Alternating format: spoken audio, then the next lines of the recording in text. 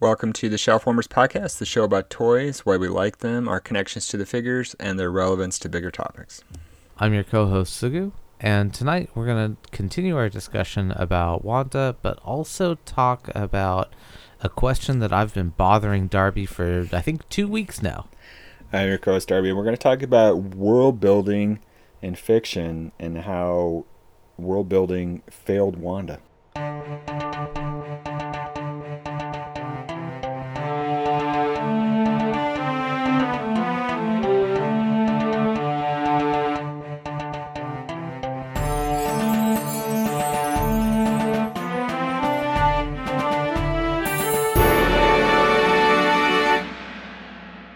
Before we begin, by way of introduction, I'm Darby Harn, the author of the novels Ever the Hero and A Country of Eternal Light. I'm a senior writer for Screen Rant. I collect comic books, Star Wars toys, and things I really should not be buying. And I'm Sugu, your co-host. I work in IT and education, and I'm also passionate about writing and story.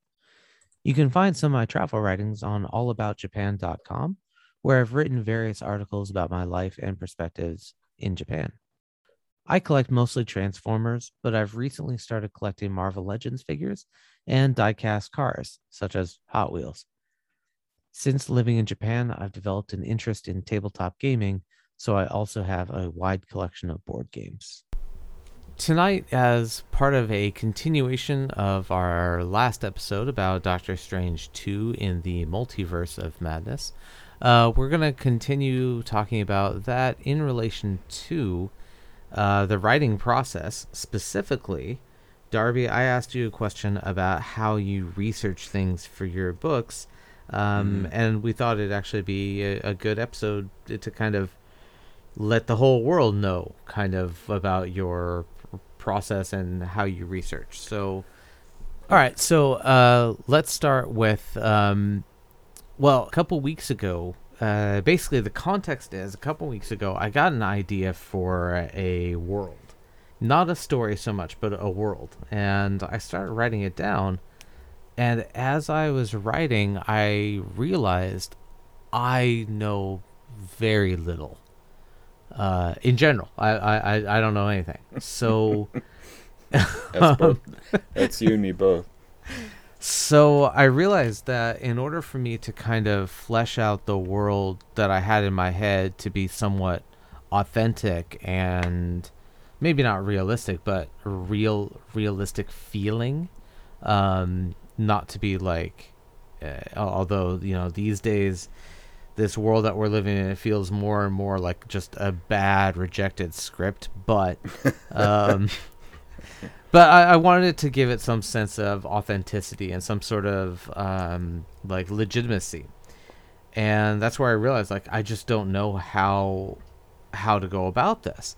And so I sent you a message asking you, like, when you were building your Ever the Hero, or not Ever the Hero, but Eververse, when you were building the world, what research did you do, not about the character necessarily, but about how the world functions, the rules about the world, why certain things work a certain way and why they don't work a different way, or the impacts of some other decisions, stuff like that is kind of my meaning for it. So that was kind of the start of this topic.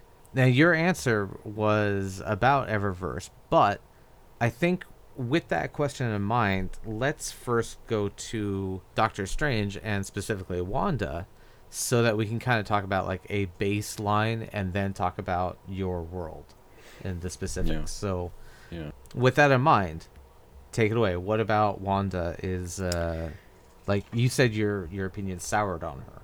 Yeah, so, we talked about the movie last week with Matt, and I think we all like the movie, and I like the movie.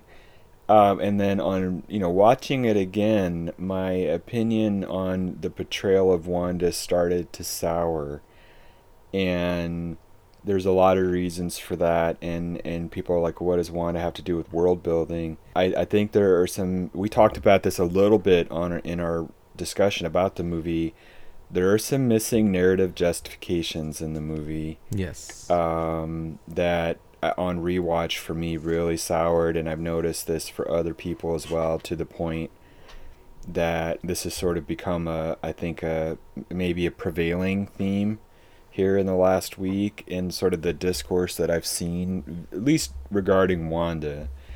And I think the movie in general has been met with, I think people like it. And to the point where there's two things that I sort of felt were tipping points. One is I saw a remark from Comic Book Herald, who is a great YouTube channel, by the way, discussing, sort of critical just analysis and appreciation of comic books, equating House of M, the comic book storyline, with The Killing Joke. Okay. In the sense that you and I have talked about a little bit, where The Killing Joke, generally regarded as one of the best comic books of the last 40 years, and the sort Except of high watermark.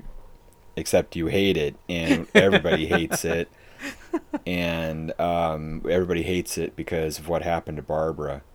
Yeah, to me it seems really crass and really pejorative about Barbara. And pejorative was a word I used regarding Wanda in our discussion last week. That's why I bring it up this time.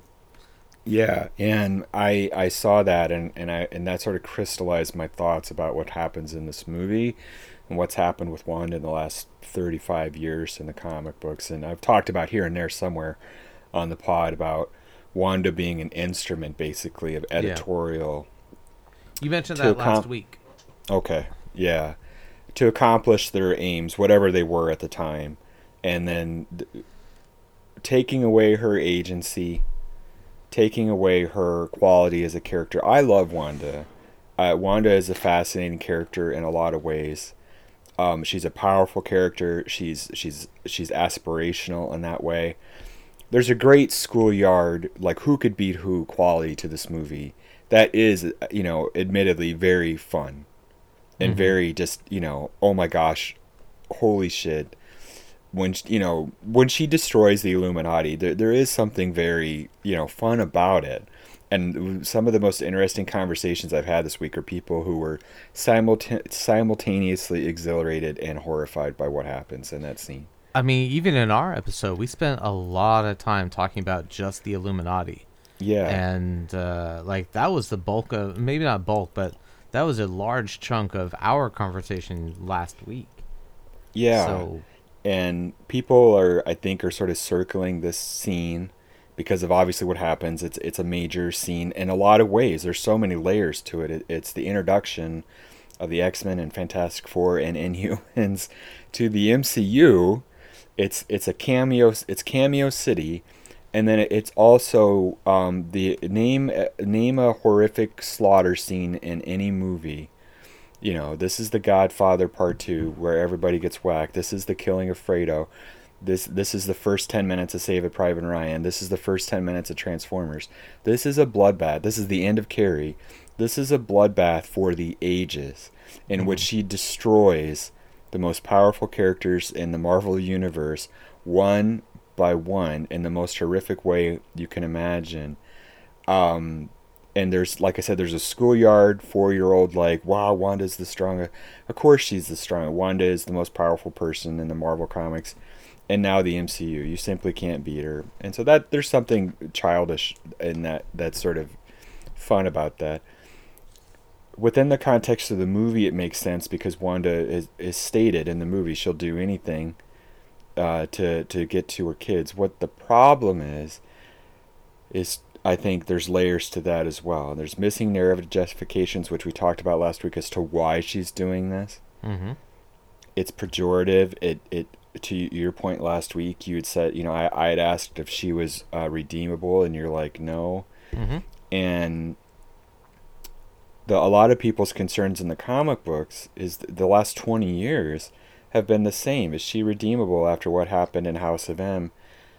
Because she did something even worse in House of M, which was the erasure of tens of thousands of mutants. She destroyed an entire race of people, her own people. And also rewrote reality. I mean, Spider-Man was a wrestler, right? Yeah, she rewrote reality to bring the boys back, Tommy and Billy.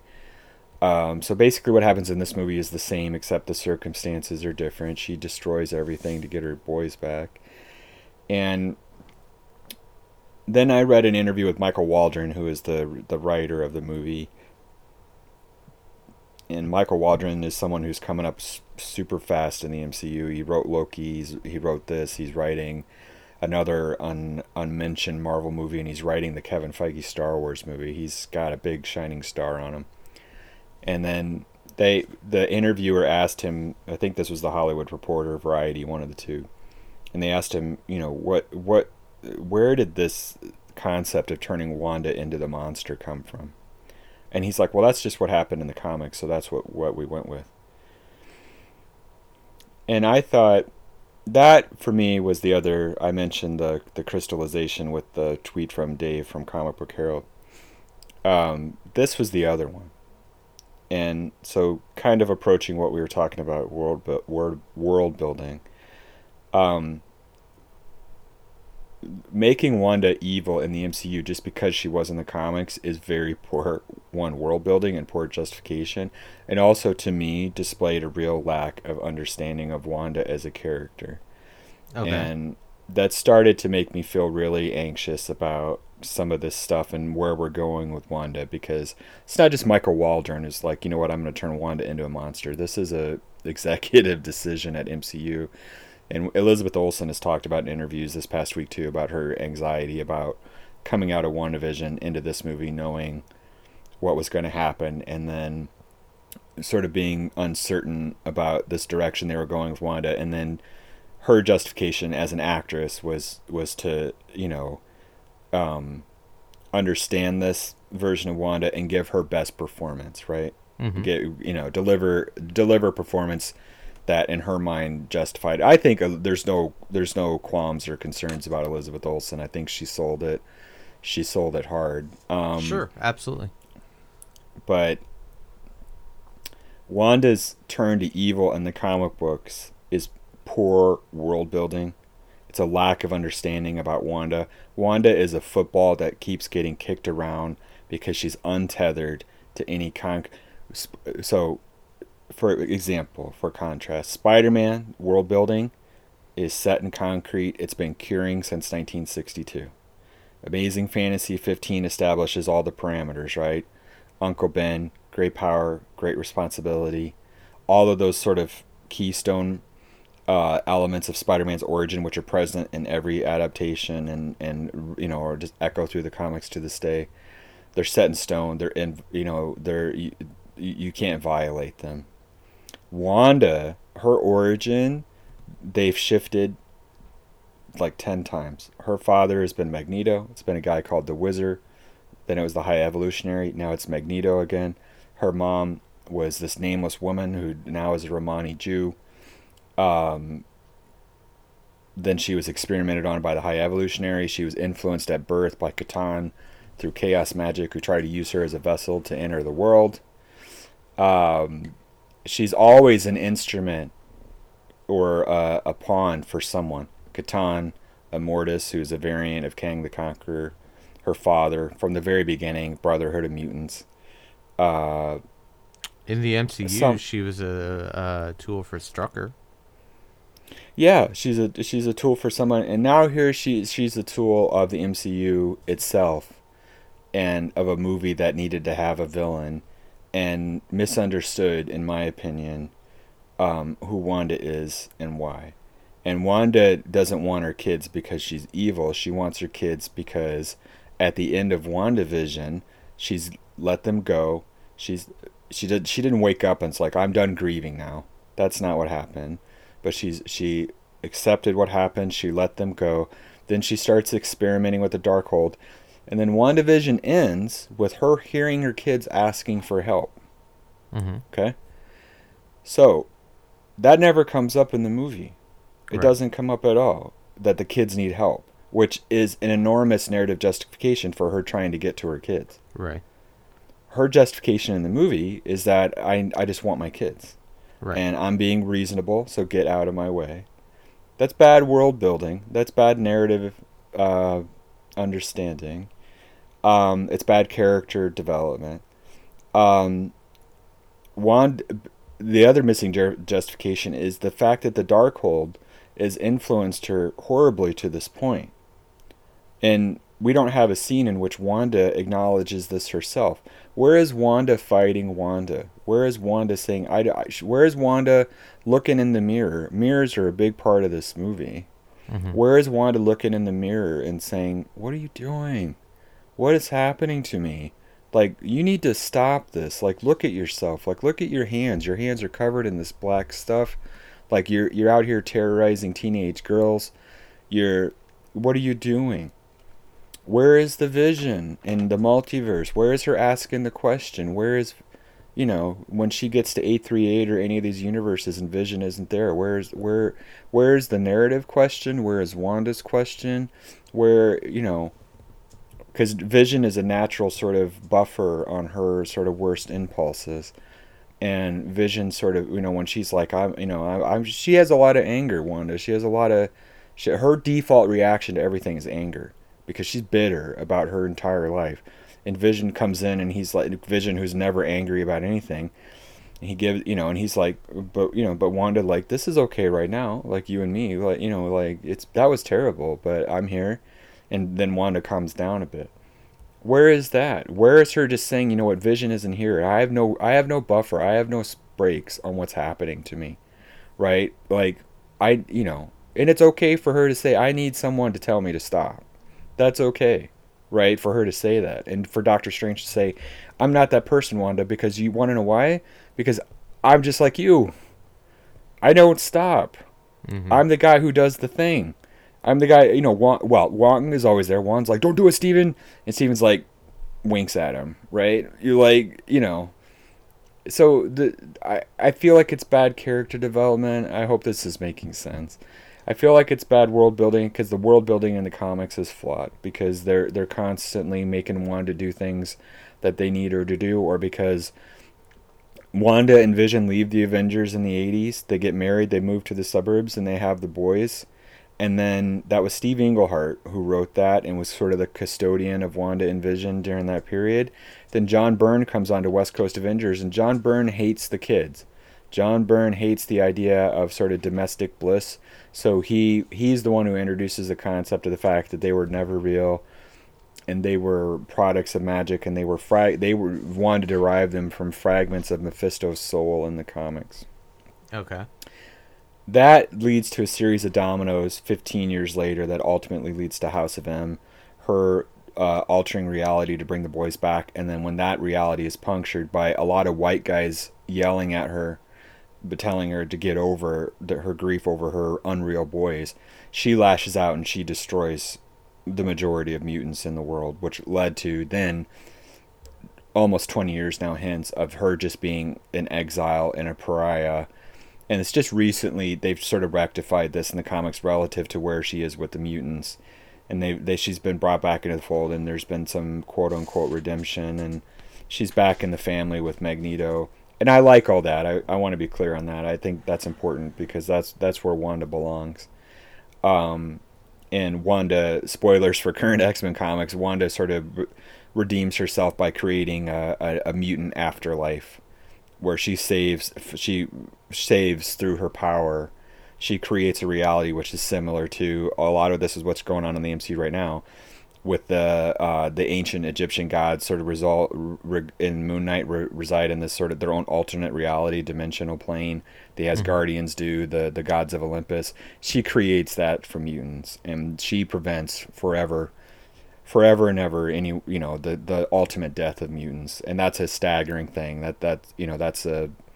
It's a beautiful thing in a way, and that's there's a lot to that I won't get into today. It's not really what we're talking about, but that's sort of what's happened recently, and I fear for Wanda's sort of path in the MCU. I know she's not dead. She's coming back, and there'll be some sort of redemption on her part, but I just feel like having seen the movie again, having thought about it, I've just really soured on it. I was thinking about what you were asking about world building, and I thought this is a product of a lot of things.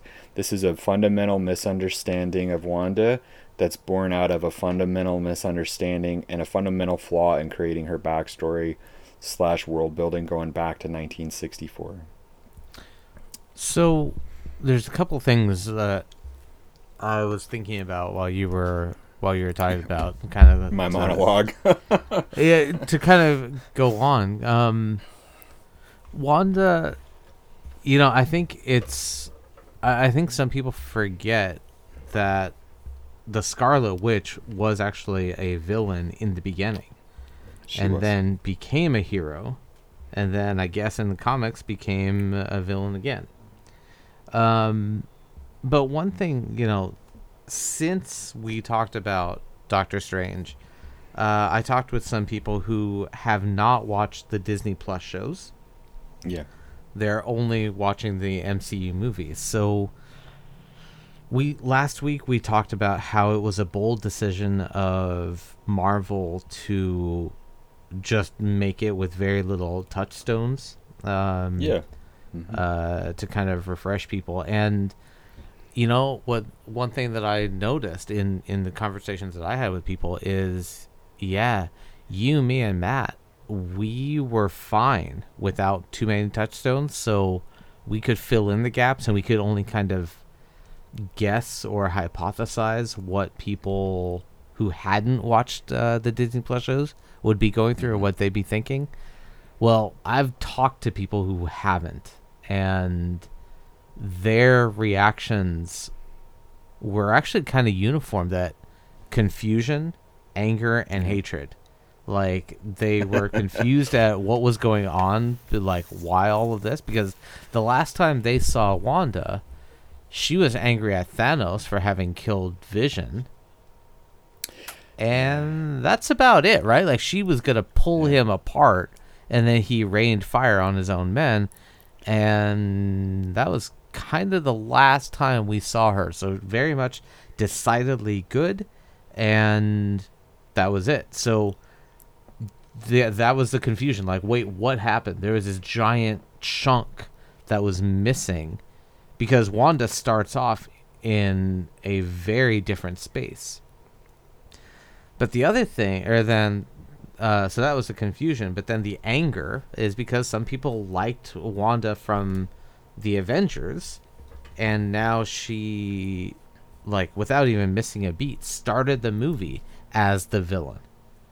Right, like the one scene where she was kind of like the good Wanda, that was an illusion. She was like, I can't lie, or something, some crazy thing like that. And so it was her all along. So the movie had missed a lot of opportunities for catching people up. And I'll be honest, I didn't notice because I am caught up with the Disney Plus shows. Um, but I didn't. So one thing I was surprised at is I didn't realize people had, like, strong feelings against the Disney Plus shows. Like, for Oh, me, really? they're just kind of there, right? Like, I don't like having to subscribe to Disney Plus to watch them, but Yeah. that's the way it is. So it's kind of like, I can't do much about it. I'm not a production studio exec. I can't control that. So moving on with my life. But there are some people, and I did not realize this, that are vehemently against Disney Plus in general, and they're refusing to watch the Disney Plus shows, which means that the MCU is now like leaving them behind. Well, I have And questions about that. huh? I have questions about that. Yeah. Why they're so against it. Yeah, they're this comes down to several reasons. One thing that I had mentioned in one conversation, is one person was saying, like, they were absolutely against the whole watch the movies and then watch the TV shows. Basically, do homework, as you and I had talked about. Well, Yeah. and the thing is, I pointed out, The Matrix was like this. And I think you and I talked about this 20 odd years ago, is how you have the Matrix movies, then you had the video game, and then the Animatrix, and then there's a couple other things that you were expected to do this multimodal consumption. And I didn't think it worked back then, And then Marvel is doing that now. And for me, it works because I'm caught up. But if you're I not caught up, then it fails really bad. I have a lot of thoughts about this. It's Yeah, this goes right to the heart of what we're talking about with world building. Is that the in any kind of writing, screenwriting or literature, the world building is this sort of is largely unseen, but it's you and I when we were in college, and we heard a lot about this idea of building a bridge to the reader. yeah. Mm-hmm. And world building is a lot of that. Is world building is works best when you're not actively thinking about it or seeing it. Right. But you can then, when you're talking to your friends or however you're having conversations about it, you can say this, and you can point to this as an example. It's a pillar of world building, and because it's a thing that it supports. It's underlying everything, and part of that is providing enough, you as the author, providing enough to give the reader enough material to cross that bridge, and then they start to see the other side, and then they can work that in their brain, their own mind. A lot of ways they fill in some blanks, or they recognize then the elements of it that you had not immediately made obvious. That goes right to what we're talking about, Wanda, and this whole project of the MCU. I said last week, and I still stand by this, I respect the audacity of Doctor Strange, and it's like, assuming you've seen WandaVision. I do. Mm-hmm. As a writer, I feel like they mostly got away with it. Where they didn't is the stuff I'm talking about here today. Yeah. Where so to your point, you were just saying, we understand because we've seen these shows, we've seen the movies. I understand because I've got 40 years of comic book history in my back pocket. I know what's going on with Wanda. But if you haven't seen WandaVision, the last time, to what you just said, the last time you as the viewer saw Wanda was 3 years ago. Was at the end of Avengers Endgame, in which she's grieving over Vision. The next time you see her, she's talking about these kids. Who are these kids? You don't see Vision. And then, she's Mama Bear, but she's also Carrie. Mm-hmm. And she kills everyone, and there's no touchstone, and just so the world building fails because we don't know how Wanda got to this point. In a macro sense, architectural sense, Yeah. it mostly works because if you've seen all of it, and the MCU is confident in the fact you've seen all of it, that you get it, you fill in the blanks, you're good to go. And I respect the hell out of that aspect of it. But that doesn't mean, we talked about, I forget, Sugu, it was recently, but we talked about the idea, it might have been during the trading cards episode, the idea that of in Marvel Comics that every person's first issue is their first issue. Yeah. Yeah. So this sort of editorial edict from Jim Shooter back in the late 70s, 80s, that was like, every we're generating readers, and everybody's first issue is how they get in. So you need a little bit of recap, Mm-hmm. hand holding to get in, and it's tedious. And as a writer, Chris Claremont sort of didn't like it.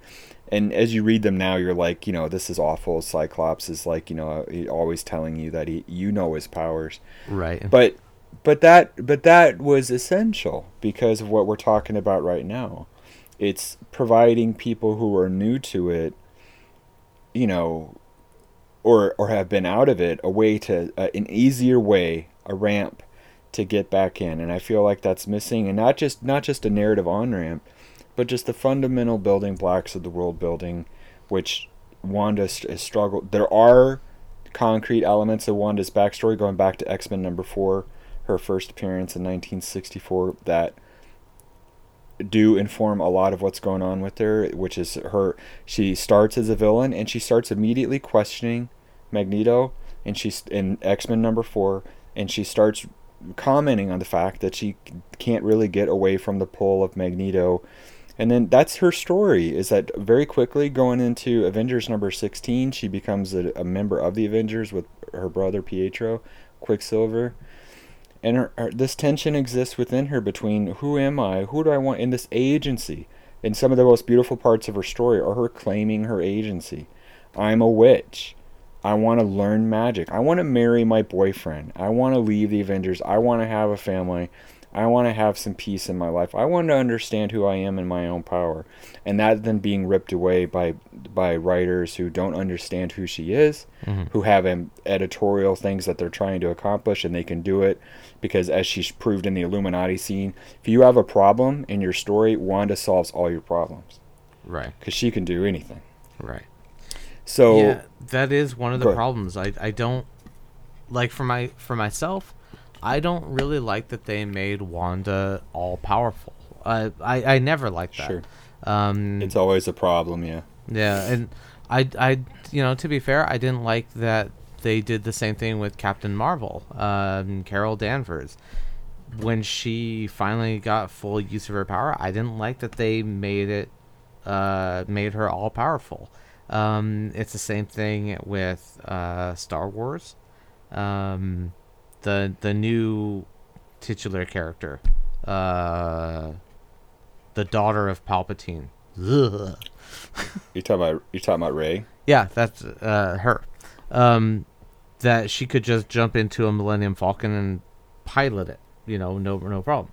I don't really like that, and I'm not saying that it's because they're women, because I do recognize the impact that Captain Marvel has on kids watching it, and I think that's great.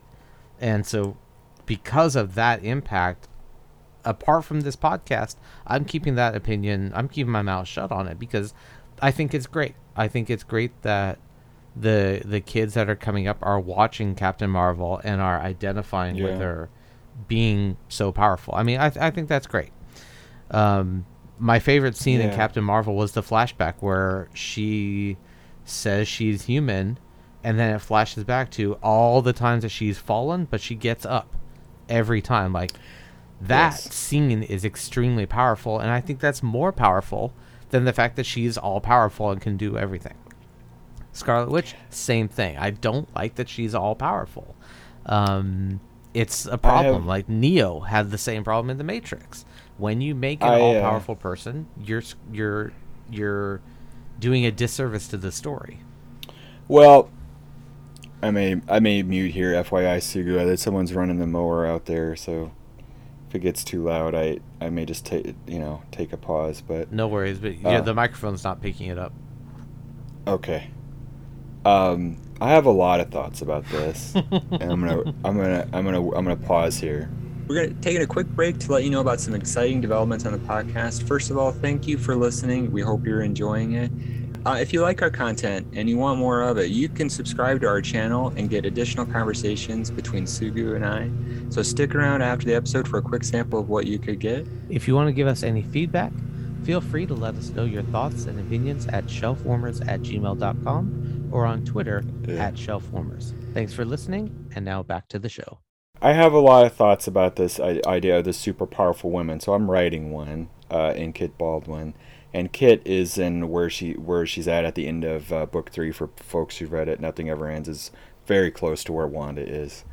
Kit has the ability to alter and manipulate matter and energy, and she does this in a way that is staggering for folks who are following the series. And I'm a big fan, going back to when I was a kid, of really powerful women in comic books. Mm-hmm. And that's Wanda, that's Storm, that's Jean, that's Rachel. So I was asked once, what was my fascination with Rachel? And what about the power of Rachel Summers was fascinating? I don't think I answered it very well. There's a lot of reasons I'm attracted to Rachel, that she's one of my favorite characters, and part of it is the power aspect of it, and that bleeds into Kit, obviously. But I do like the idea of these all-powerful characters, but what I like is confronting them with things that their power then is challenged by. And so I wanted to create in Kit a character who learns through the process of discovery the extent of her power, and then also the limit. Mm-hmm. And so Kit is not Wanda. Kit can't snap her fingers and alter reality on a scale similar to what she did in House of M, although Kit discovers, spoilers, that there is an aspect of altering reality to the Ever that becomes important later. I won't spoil that for the books, but if you've read the books, then you know what I'm talking about. Which I have. I'm caught up. Yeah, and but Kit isn't Wanda. But Kit is someone who, if you put her in an Illuminati scene, Kit would be the wrecking ball that Wanda is. She hasn't done anything like that in the books, and she won't, because that's not who she is. She's not Carrie, and that would never happen because the world building is there in place that's going to prevent that. And so, it's you know who Kit is, you know who the other characters are, you know what the world is, and you're laying it down. There's an aspect, it's an ongoing series, so you're laying down track as you're going. But as you get to the end, go into the future, hopefully the new things that develop then make sense and feel natural and feel like a natural evolution, because those things are there from the beginning. There are big things, for example, coming in book 4 and 5 that are huge, epic, oh my gosh, hopefully, developments that people are going to be like, whoa, and then they're going to, when they go back to book 1, they're going to discover that those things were in place. And part of that is the world building, and part of that is kind of knowing, to your questions then, to maybe bring it back here to the world building thing proper, is your questions about, like, where do you start, how do you begin, what's your aspect of research, and how maybe do you anchor, when you're building that bridge to the reader, where do you start? When you're building a bridge, a big bridge in reality, you generally start with the supports, right? Yeah. You're not gonna you kind of need to, given the physics. And that's the same thing in writing, really. You're starting with the supports. What is the underlying structure of the world, and what is holding up these things? And that's understanding your characters, it's understanding their history, it's understanding things the readers will never know about the world. I might have mentioned in when, as you asked me some things about the world, that you, as a writer, you're conscious of, that aren't really in the story, but they inform the stuff that you see in the stories. So anyway. Yeah, so let's put Wanda aside and talk about the Eververse for a second here. Yeah. You mentioned that the Ever deals with a form of a multiverse, and they deal with some reality bending. Or what research did you do about that? And then how did you kind of go about developing the concept? And how did you do the research to solidify that concept? So I my instinct with the Ever in the very beginning, separate from Kit, was that the Ever came from the multiverse, because I wanted to, and so that in book 1, Ever the Hero, the Ever literally falls out of a hole in the sky into Breakpoint in 1968 and crashes. Falls out of something called the In-Between. There's actually something similar to this in Doctor Strange. They're running around in America, and Doctor Strange are running around in a sort of a between place, a gap place. But there's something called the In-Between. The In-Between is it literally in between all dimensions and all realities, and the Ever comes from one, and you don't know why, you don't know where. It's a mystery. But I knew from the beginning that the Ever, what the Ever is, what it's doing. These are all spoilers in the book. Really, book 3. You find out in book 3 what the Ever's mission is. Mm-hmm. Not why it's on Earth, but what it's doing, and what it's carrying as its cargo in the ship. The ship is this globular vessel. It's round. It's spherical. It just crashes into the middle of Breakpoint. It has what Kit calls the core, which is this massive crystalline sort of amorphous object in the middle of the ship. She thinks of it as the engine of the ship. Not the engine. It's something else. The Ever is then a proxy for the core. The Ever is. I'm not gonna bore people with all this, but so I knew what all these things were, and I knew what the project of the Ever was. And it's then therefore its powers, which are massive. They're cosmic powers. And so Kit fuses with the Ever, and then she gains these powers. So she doesn't quite understand them. She doesn't know the origin of the Ever. She doesn't know the project of the Ever necessarily, other than the Ever is always telling her the work must continue, which is that's acquiring, zapping, gobbling up everybody on Earth, and really the universe that the Ever has found itself in. Okay, so real quickly, because this isn't in the book, so why did you choose 1968?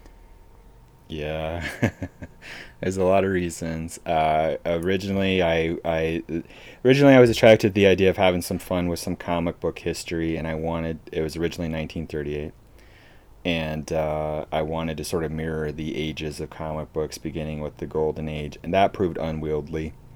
I couldn't do that, and then I chose 1968 because that was closer in time to. I wanted it to be 50 years later in the book. 50 years had passed, and that put me in the current day when I was writing it. So 1968 plus 50 would be 2018. Yeah. So in Ever the Hero, it's 2018. It's 50 years. It's the 50th anniversary of the crash. Okay. And I wanted to start there, and I wanted there to be a legacy, and I wanted enough time to have passed for the consequences of this massive event to have rippled through. And then those are world building things I knew. So some of that you start to see in book 1, some of it you start to see in book 2, and there's something called the Doomsday Clock Alarm, which is essentially World War III, which happens in 1983. That then there are massive consequences to that in the world, obviously, that you only find out about in book 2, and even then it's not a deep dive on it, other than it's this horrible thing that happened that connected to a lot of the characters and backstory. One of the consequences of that, of the Doomsday Clock Alarm, is that's the Soviet Union trying to create their own empowered, because the ship crashes in Breakpoint. Mm-hmm. The ship leaks radiation. It creates the empowered, which are only, so far as readers know at this moment, so far only American. This leads to an arms race. So along those lines, did you do research on the actual historical arms race to inform your story?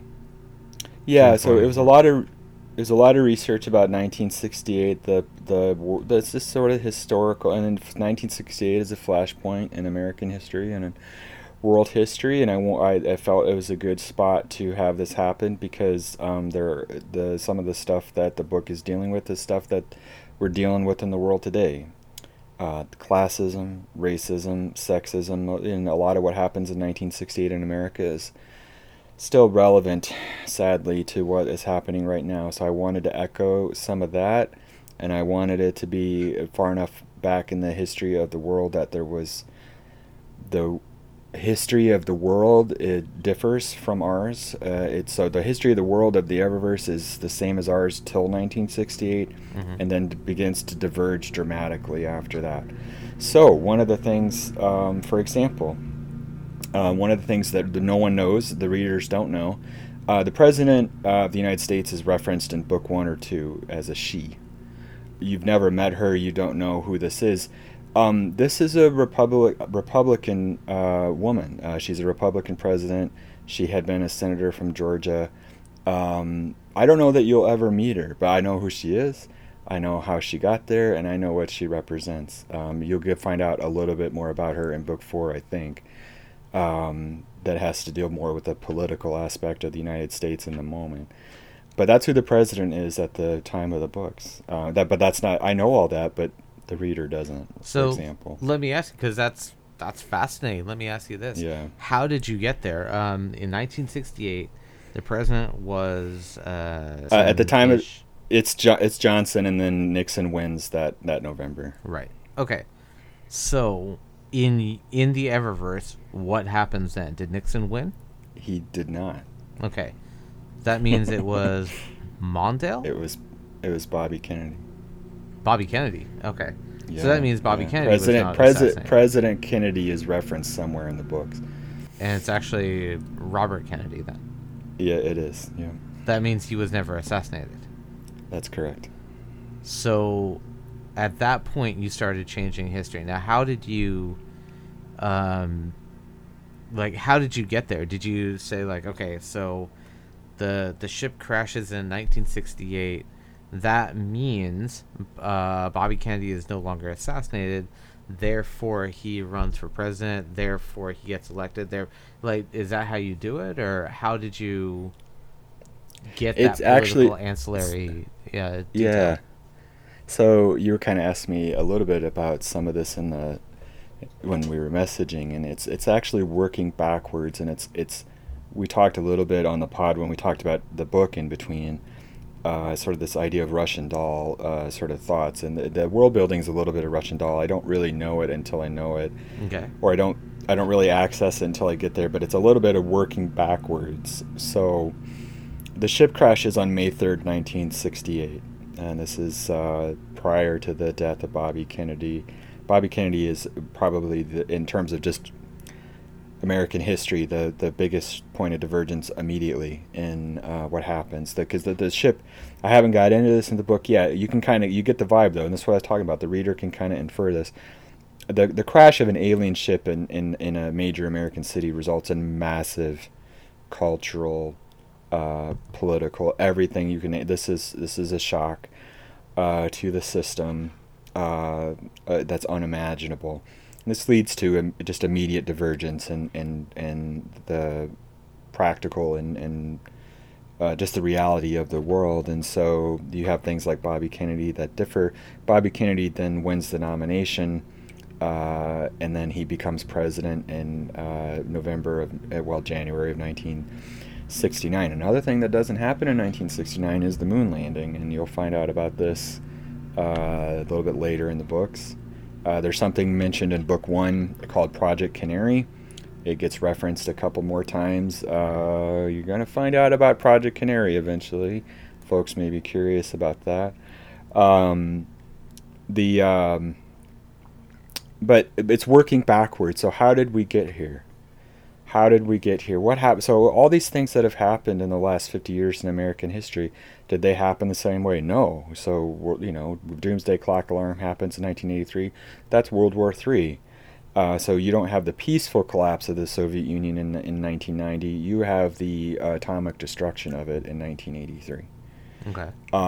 That leads to massive, horrible consequences for the Soviet Union and Western Europe, and that leads ultimately to someone called Molly Swift, who is a key figure in the books, and that leads to the Albion trials in the UK, and that leads ultimately to a character named Morgan, who folks will be familiar with if you've read book 3.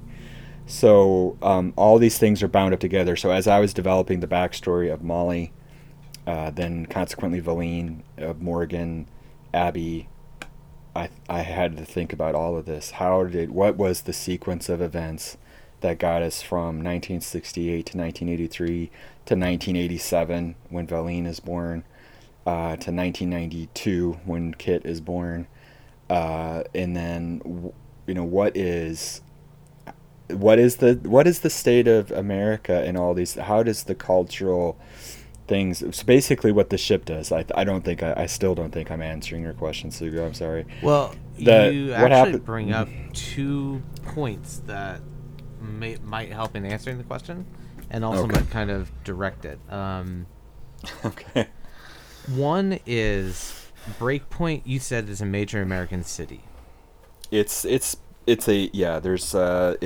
major Midwestern industrial city. It's about 1 million people in there. In the real world, what would you compare it to? Waterloo?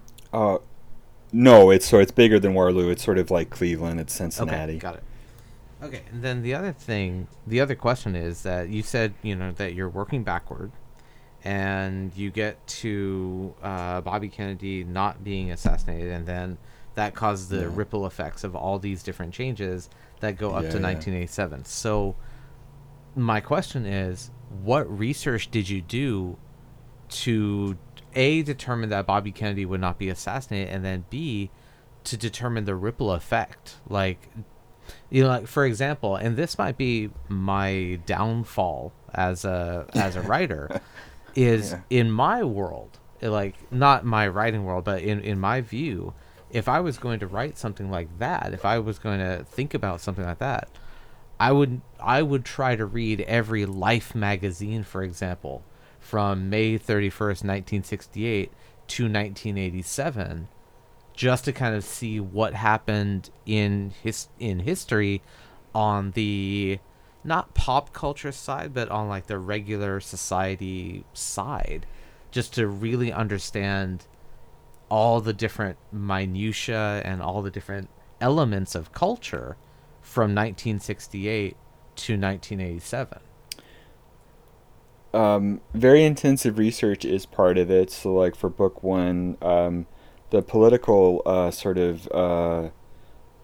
ins and outs of Breakpoint in book one, there's a lot of stuff involving the city council.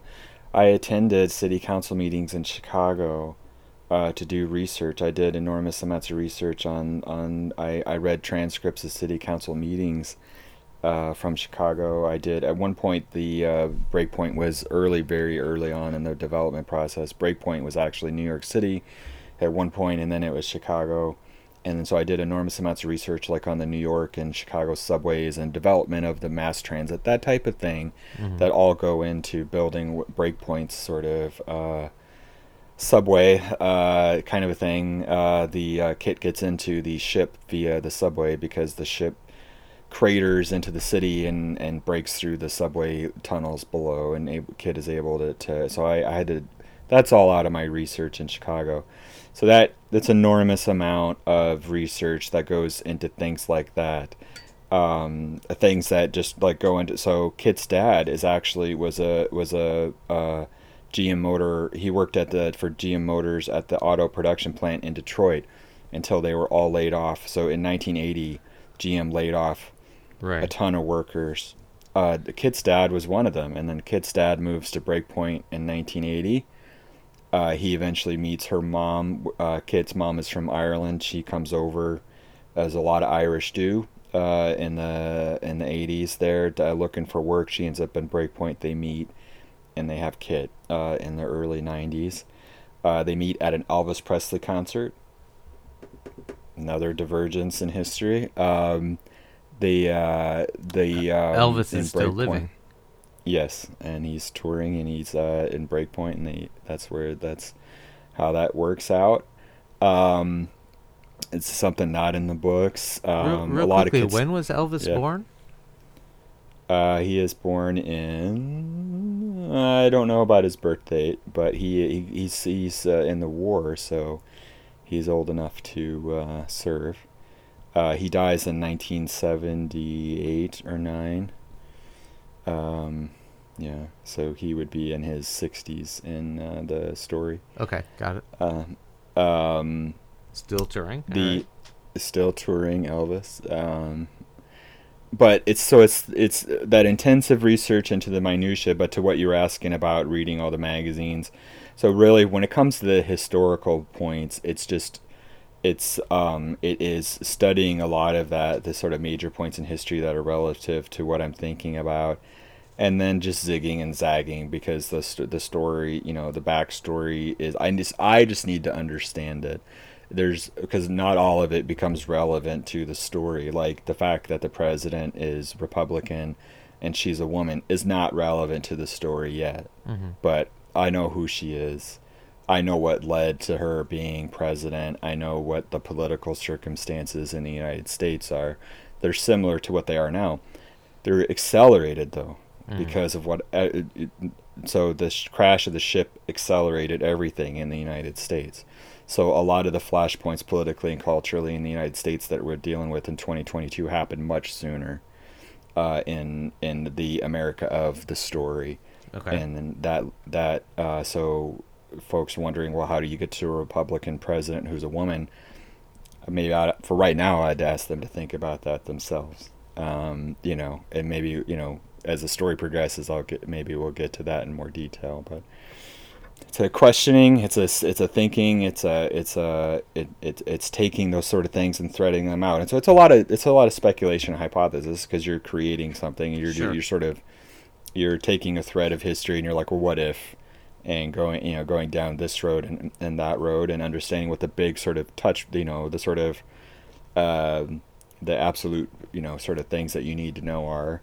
the sort of absolute events and absolute dates, and then you don't know everything because you can't know everything, and then understanding that, and understanding the underpinnings of the whole thing, and then learning about understanding about character. And so one thing I don't do, most of this is in my head, and so someone had asked me once about this too, and then I don't write things down. I don't have Tolkien, Herbert had books and books and books of notes, and things that are as a fan, as a nerd, that you're fascinated by the thought process and the notes of Tolkien that go into the Silmarillion, or go into the appendices of Dune. I don't have any of that. So like if I ever become a Herbert or a Tolkien, fans ever want to know, like, I want to see Darby's appendices, there's not any. So like, because it's all in my head. So I've gotten, in the last few years, as I've gotten into the Eververse, and the Eververse become bigger and more complicated, I've gotten more in the habit of putting down thoughts, and helping me, as I'm writing it, sort of see the road ahead and see the road back, and knowing where I'm coming from. But I don't have volumes and volumes of notes. This is really all in my head, and so I'm really only ever thinking about it. I'm only ever pulling out a file until someone asks me about it. Okay, so let me switch gears a bit, because that's the political side. But how about, you've talked about last week's episode, you talked about the multiverse as being connected to string theory, and it's on the molecular level. It's not based on choices. It's not based on the way a lot of movies portray it, but it's a natural phenomenon. Yeah. Okay, so now we're dealing with theoretical astrophysics. Yeah. How much research and study of theoretical astrophysics did you do into string theory and into chaos theory to be able to understand it enough to then work that into your understanding within the narrative? A lot. So I spent a lot of reading and thinking, because it's still theoretical, about so there's a couple aspects. So when we talk about the multiverse, so really we're talking, in most ways people think about the many worlds theory from quantum physics, which is basically, people might be familiar with the concept of Schrodinger's cat. So the cat's inside the box, and the cat's alive or dead. So either one could be true. The many worlds theory is saying that both are true, and that basically every outcome generates outcomes, which produces these sort of micro bubbles within wave function, within quantum physics. That's when most people confront the concept of the multiverse in different sort of media. That's what that is. There are alternate universes that are generated by different outcomes, and that's, in fiction, that's mostly presented as, Bobby Kennedy didn't die, so he became president instead of Richard Nixon. But that's not really what it is, or only is, in reality. In reality, it goes down to, as I was saying, the molecular level, because you have things that influence reality on a molecular atomic scale that we're not aware of. And so in this universe, our blood is iron, because a star exploded in the ancient past and spit out a ton of iron, which then led to the formation of our star and our planet, and then ultimately us. So we're products of a dead star. In another universe, that star became a black hole. It didn't explode, right? So that altered the molecular reality of its local universe and produced something vastly different from us. It didn't produce us at all, right? So because it's destiny, that star, that star that preceded ours, had a different atomic makeup. It was bigger, it was denser, something was different. That type of thing. So I read a ton about I've read a ton about the many worlds theory. It's not the only theory in the multiverse idea. There's also basically the many histories theory. So the many worlds theory, in a nutshell, is every potential outcome is valid and is possible and exists. The many histories theory, this is sort of developed by Richard Feynman, is that every past potential exists. So not just future, Sugu and I go on to become co-presidents of the United States. Hell, I'd sell for working with Kevin Feige, but That as well. We also not only presidents of the United States, but also co-presidents of Marvel Studios. So that's one alternate universe. And then there's another alternate universe where in the past, where we never met in Trinity College, because of something I applied but I didn't get in or whatever. And so divergences in the past going back. And so I'm intrigued by this idea for a lot of reasons, and I'm intrigued by it because I'm a comic book nerd, and we've talked about on the pod elsewhere about the concept of continuity in comic books, which is in Marvel Comics you have the sliding scale.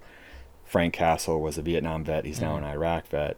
Peter Parker went to a Vietnam protest in the late 60s, but Peter just graduated high school not that long ago. In current comic books, DC is always resetting and rebooting and relaunching, and there's always a crisis. I will just say, as a comic book nerd, as a person who's fascinated by the concept of the multiverse, that I'm intrigued by both ideas, and maybe in the Eververse you might see how I think about that, and how that those two concepts, which are vastly different, may not be. Okay. But mm-hmm. So then, kind of connecting to all that, do you keep a record of the things that you've read? Like, do you like, if we're talking about the multiverse now, so do you have either a database or a list or even the books about the multiverse just kind of on your shelf? Like, how do you keep track of what you've read?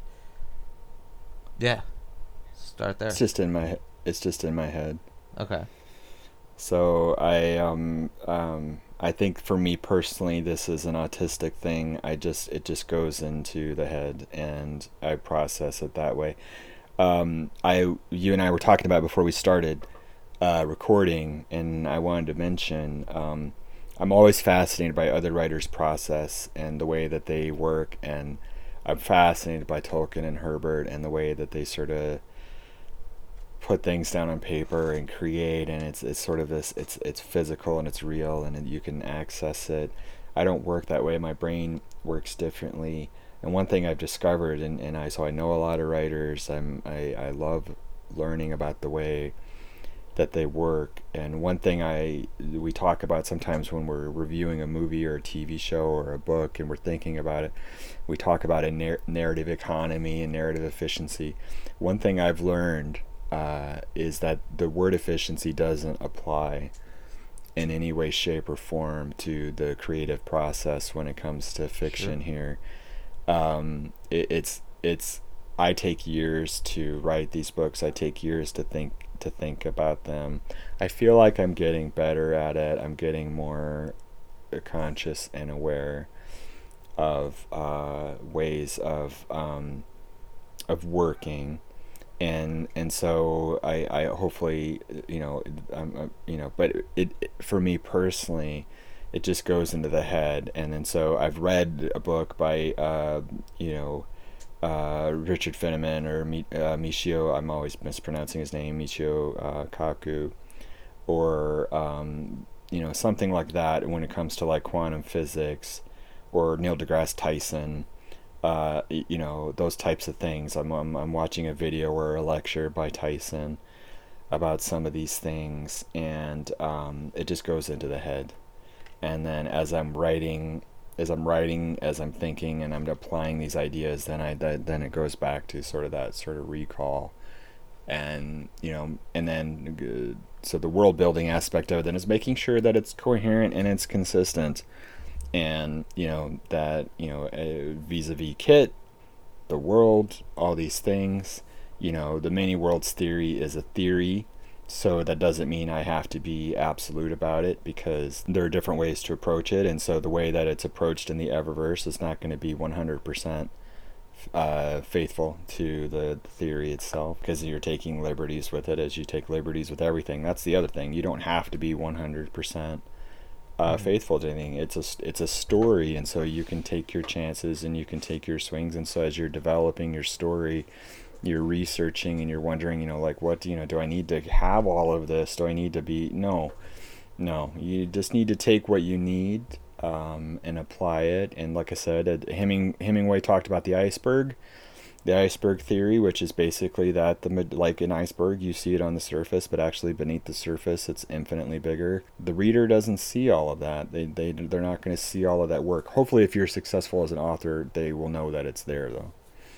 Right. And that's part of that bridge too. So we're sort of mixing a lot of metaphors right now, but that there's a lot of it's basically about, if you're successful, you've given the reader their own agency within the story to understand that not only is the iceberg there, they can sort of fill in those blanks, and they'll be and they won't necessarily, I'm a big believer in headcanon.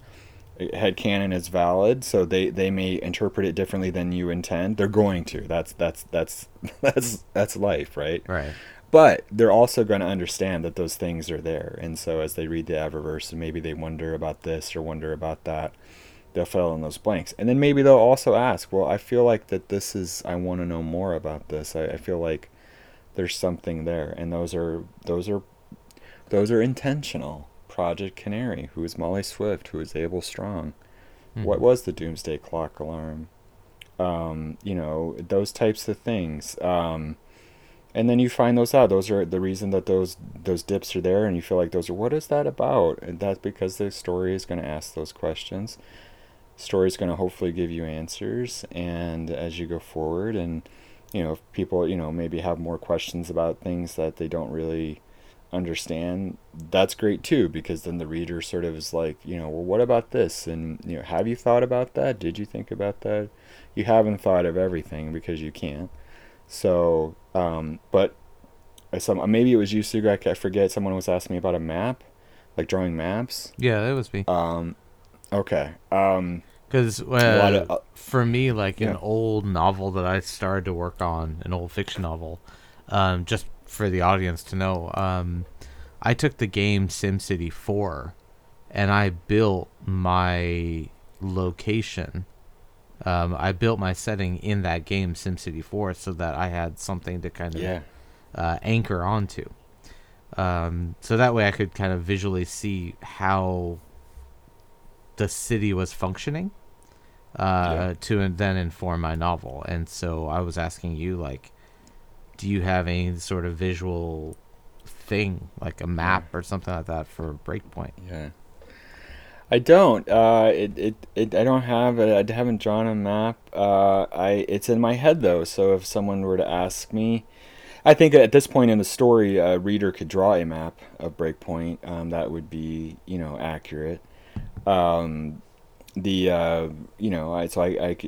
can tell you where things are. As you get to book 3, and certainly in the new collection, in between you get a little bit more. So sort of it's like Kit lives in Six Corners, and I know Six Corners connects to everything. You go across the bridge over to the other side of the river to Claremont Avenue, and that's where the Worldbuilding is. And then on the north side of the island is where the Bloodbacks are, and they're in Brewster Park, and then they're bordering the lake. And the Strawmen, who you'll meet in the story collection, are on the south end of the island, bordering another island called the Ice Pick, which is where the state penitentiary is. And then also the old amusement park, the grounds there.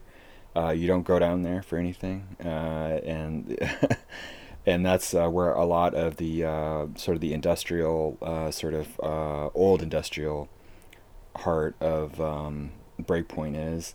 And then I know where the ballpark is. I know where the airport, Kirby International, is. That type of thing. So I can see it in my head. I have it in my head. If I don't have it, that might be kind of cool. having a map. But so I just keep that in the head, and I can see it right now. The city itself, and where those things sort of organize. But there's where other writers or artists, they have this thing that it sort of generates then into it's notes and diaries and drawings. I can't draw. If I did, these would just be comic books and that type of thing that I don't have. I just don't. It just stays in the head, and a little bit of that's frustrating. But I know now why that is, and I'm okay with it. But it's I'm lucky that my friend Al Hess is a great artist, and Al does the covers for the books, and sometimes does sort of character portraits too. So that is fun. I get to sort of have that stuff that way of what the characters look like. But I think for a person who, for yourself developing, it's just really your own, how do you approach it? How do you, what's the best approach for you personally? It's just whatever works for you. I think you had said something to the effect of, correct me if I'm wrong, that you start it and then it starts to sort of, something happens where you sort of lose momentum or something. I forget how you said it. So what happens in it to me is that I will get an idea and I'll start to flesh it out, and I'll hit kind of not necessarily a wall, but I'll realize that I don't know enough about this topic to continue writing it. And so I stop writing, and then I start researching, and I start and for me, I use Evernote. I just kind of clip everything I read, every book, article, video on YouTube, whatever, a summary of it goes into Evernote. So there's something written down of everything that I've consumed, thoughts about it, my interpretations, and ideally potentials for future stories, that kind of stuff. So it all just goes into Evernote. My problem is that I've got so many notes now, it's kind of hard to find stuff. Yeah. And so I'm kind of stuck between this thing of I'm writing something, but then I realize I don't know enough, so I go to do research, and then I take notes on it, and I get the knowledge, but then I can't find it later on, and so now I'm still stuck, and then the writing doesn't progress. Okay. We've talked a little bit off the pod about Scrivener, and I've found since I've switched to Scrivener has within it ability to have notes and I've started to develop that and use that as well. Yeah, I've found it, and it's very very organized in a way that my brain is not, and so you can have notes, you can have character profile. There's a thing for places, locations within the story. I found that extremely helpful in writing it. So I've stopped thinking. I used to write in Word. I was a Luddite. I was a dinosaur, and it was all in the head, so I just kept it in the head. It didn't really matter that I was writing in Word. So now I'm writing in Scrivener, and then now I'm able just to go, well, because this happened. Now I'm writing book 5 of the series. I don't remember everything, and so I don't have, is there a detail about a character or a place or a thing that I need to reference? Did I talk about Kit's dad in book 1? Did I talk about this? I have to go back now to the books, and I have to go back to the notes I have, and that kind of thing. Scrivener, I found, to what you're talking about, is extremely helpful in that way. So I can just go right to the file. Yeah. I can go right to the note. I can go right to whatever sort of scribble that I did to help me. And it's all there. It's within the project. Yeah. And so I have the writing, I have the notes, I have all that reference. The one problem I have with Scrivener that is a huge stumbling block for me is that it's only on my desktop PCs. My Windows PC and my Mac, and that's it. And syncing between the two is still a bit dodgy with Scrivener. Yeah. So it's generally I don't do that. Whereas Evernote is on my Mac, on my PC, and it's on my tablet and cell phone. So when I'm out and about, I don't have my computer on me and I get an idea or I get some sort of thought or research or I learned something, Yes. I can chuck Right. it in Evernote. And my structure for Evernote is fine, like the organization structure of it. It's fine, but the problem is, yeah, at least for me, I use Evernote for everything.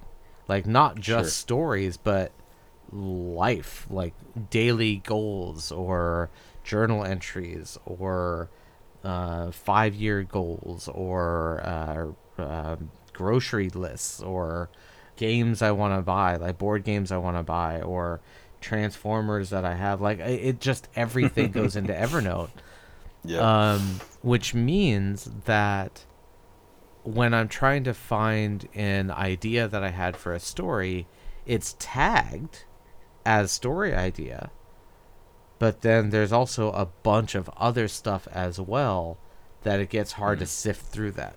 And so Yep. Scrivener is great because it's focused on just stories. So the rest of my components of life aren't there. And that part's nice, but at the same time, the other thing that's in a way helpful is having all that muck there, because it does give also a sense of legitimacy as well. And what I mean by that is, I just recently finished Lindsay Ellis's book Axiom's End, Mm-hmm.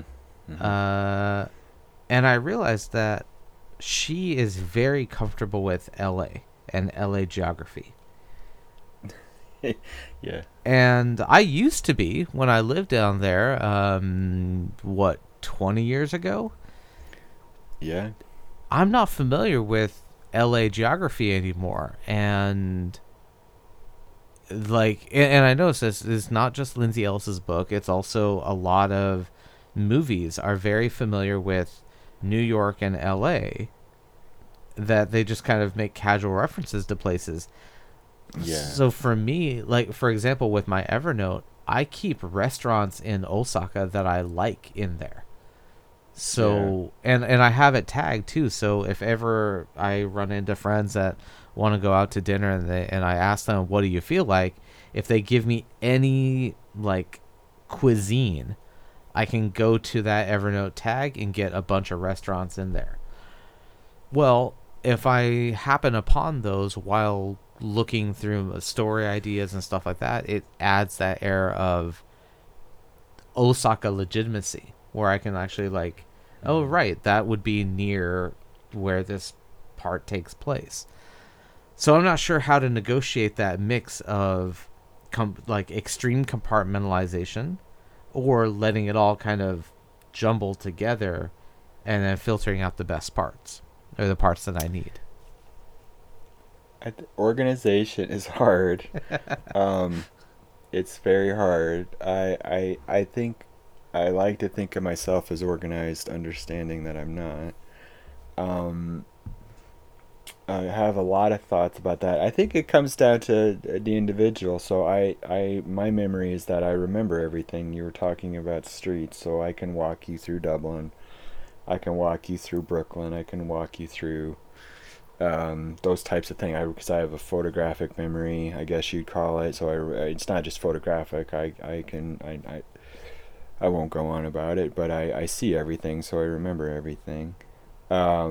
That's, and so when I'm looking at a page, you were asking me earlier, where do you store? Do you keep a record of all this? I know what it's in my head because I read the page. So, um, the that's how my brain works. My challenge is then, as you were saying, how do you organize that? I may have it all in my head. I don't have it in drawers. There aren't any labels.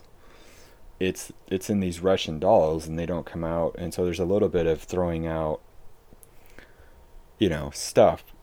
You were saying about your ecosystems and your different computers and stuff. So a big reason why I'm completely Mac is because of the ecosystem. And so I use the Notes app on the phone and the Mac a lot, like you use Evernote. And so because I'm always out, I'm always writing down notes, I'm always thinking, whatever. And then that shares between all my devices. And then to Scrivener, then the book notes, writing, I just take those, copy those from the PC, from the Mac, and write into Scrivener. So they're both open, they're always open, and they just go in. And so there's some organization that way. But like you said, my notes app is a giant mess between stuff for work, groceries, this really awesome thing I just saw, expenses, notes for books, ideas for other books, that type of thing. So, and that's not organized very well either. So it's I think to your point though, to your question, how do you reconcile these things?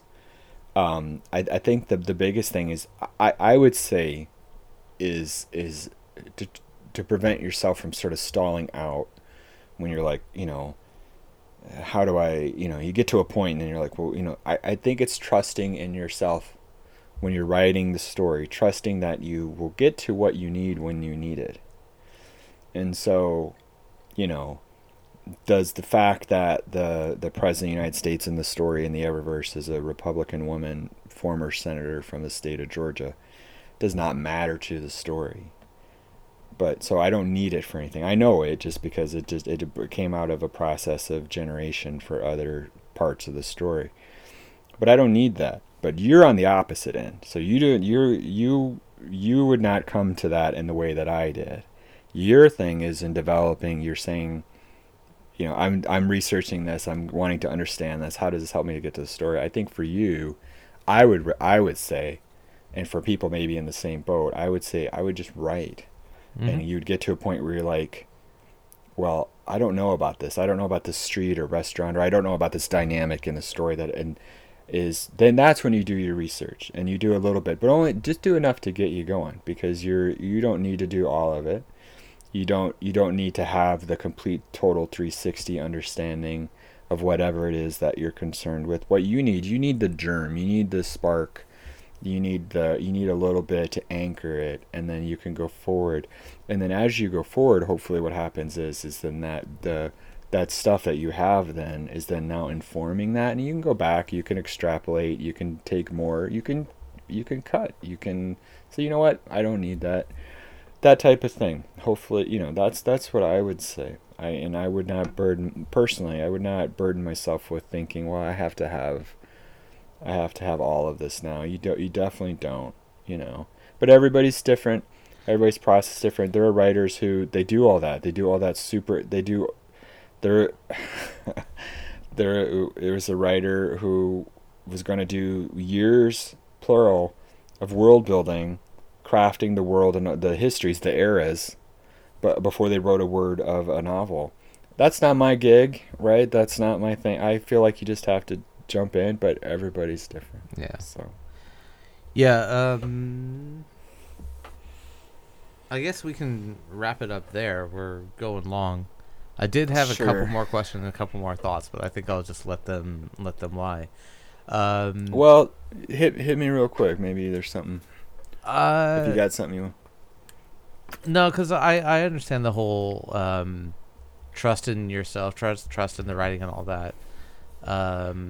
I get that. Like, I'm also approaching it from like an academic writing point of view, where you need to get your research ahead of time, or not necessarily ahead of time, but you form your writing after having done the research, right? Like your opinions are informed, then it's written.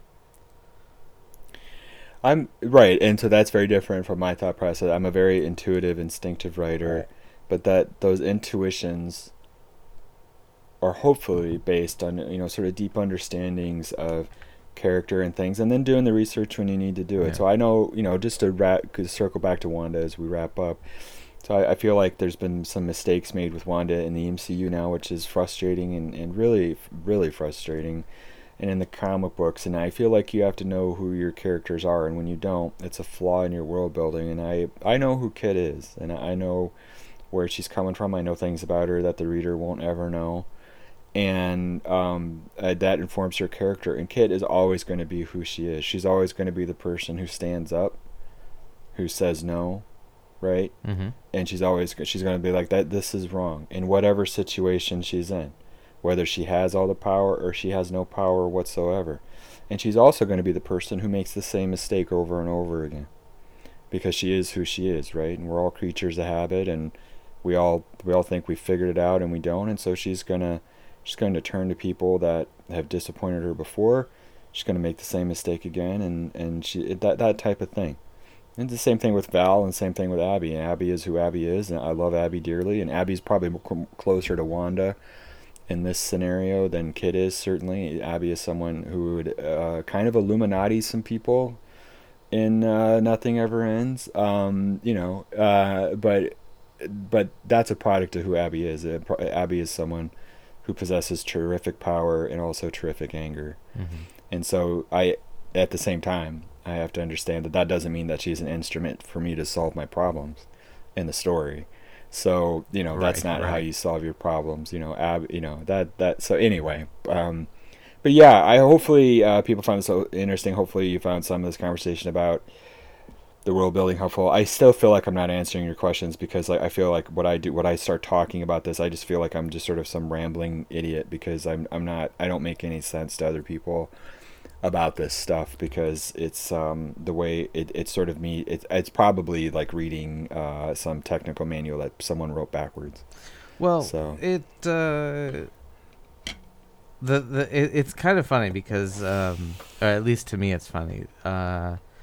As you know, but our audience doesn't. I've recently started taking an art class because I don't know how to draw.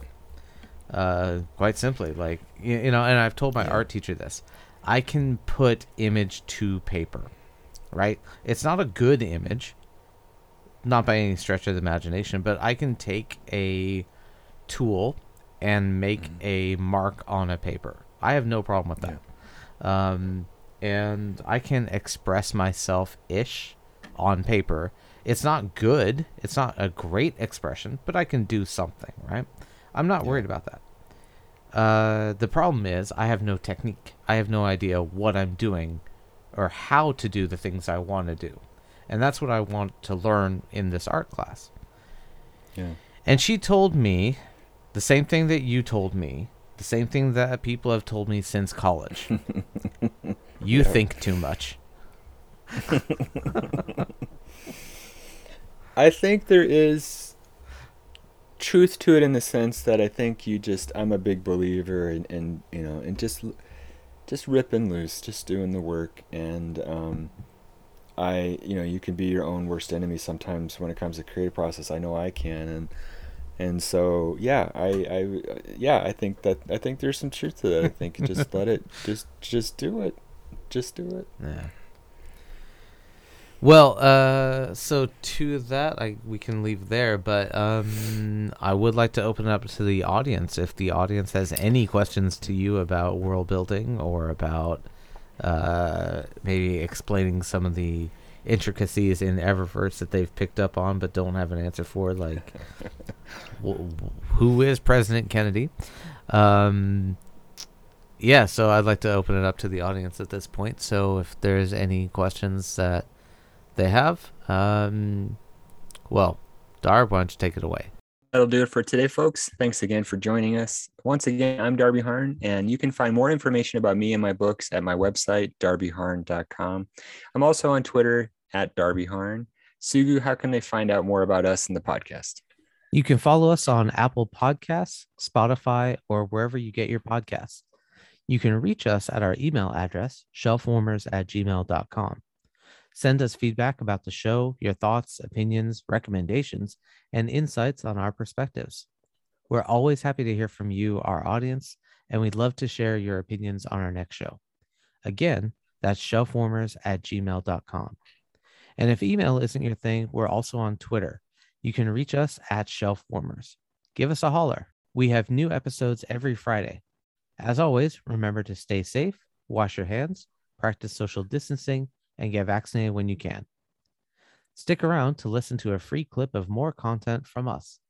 Subscribe today, and you can hear the rest of the following and more. Bye-bye.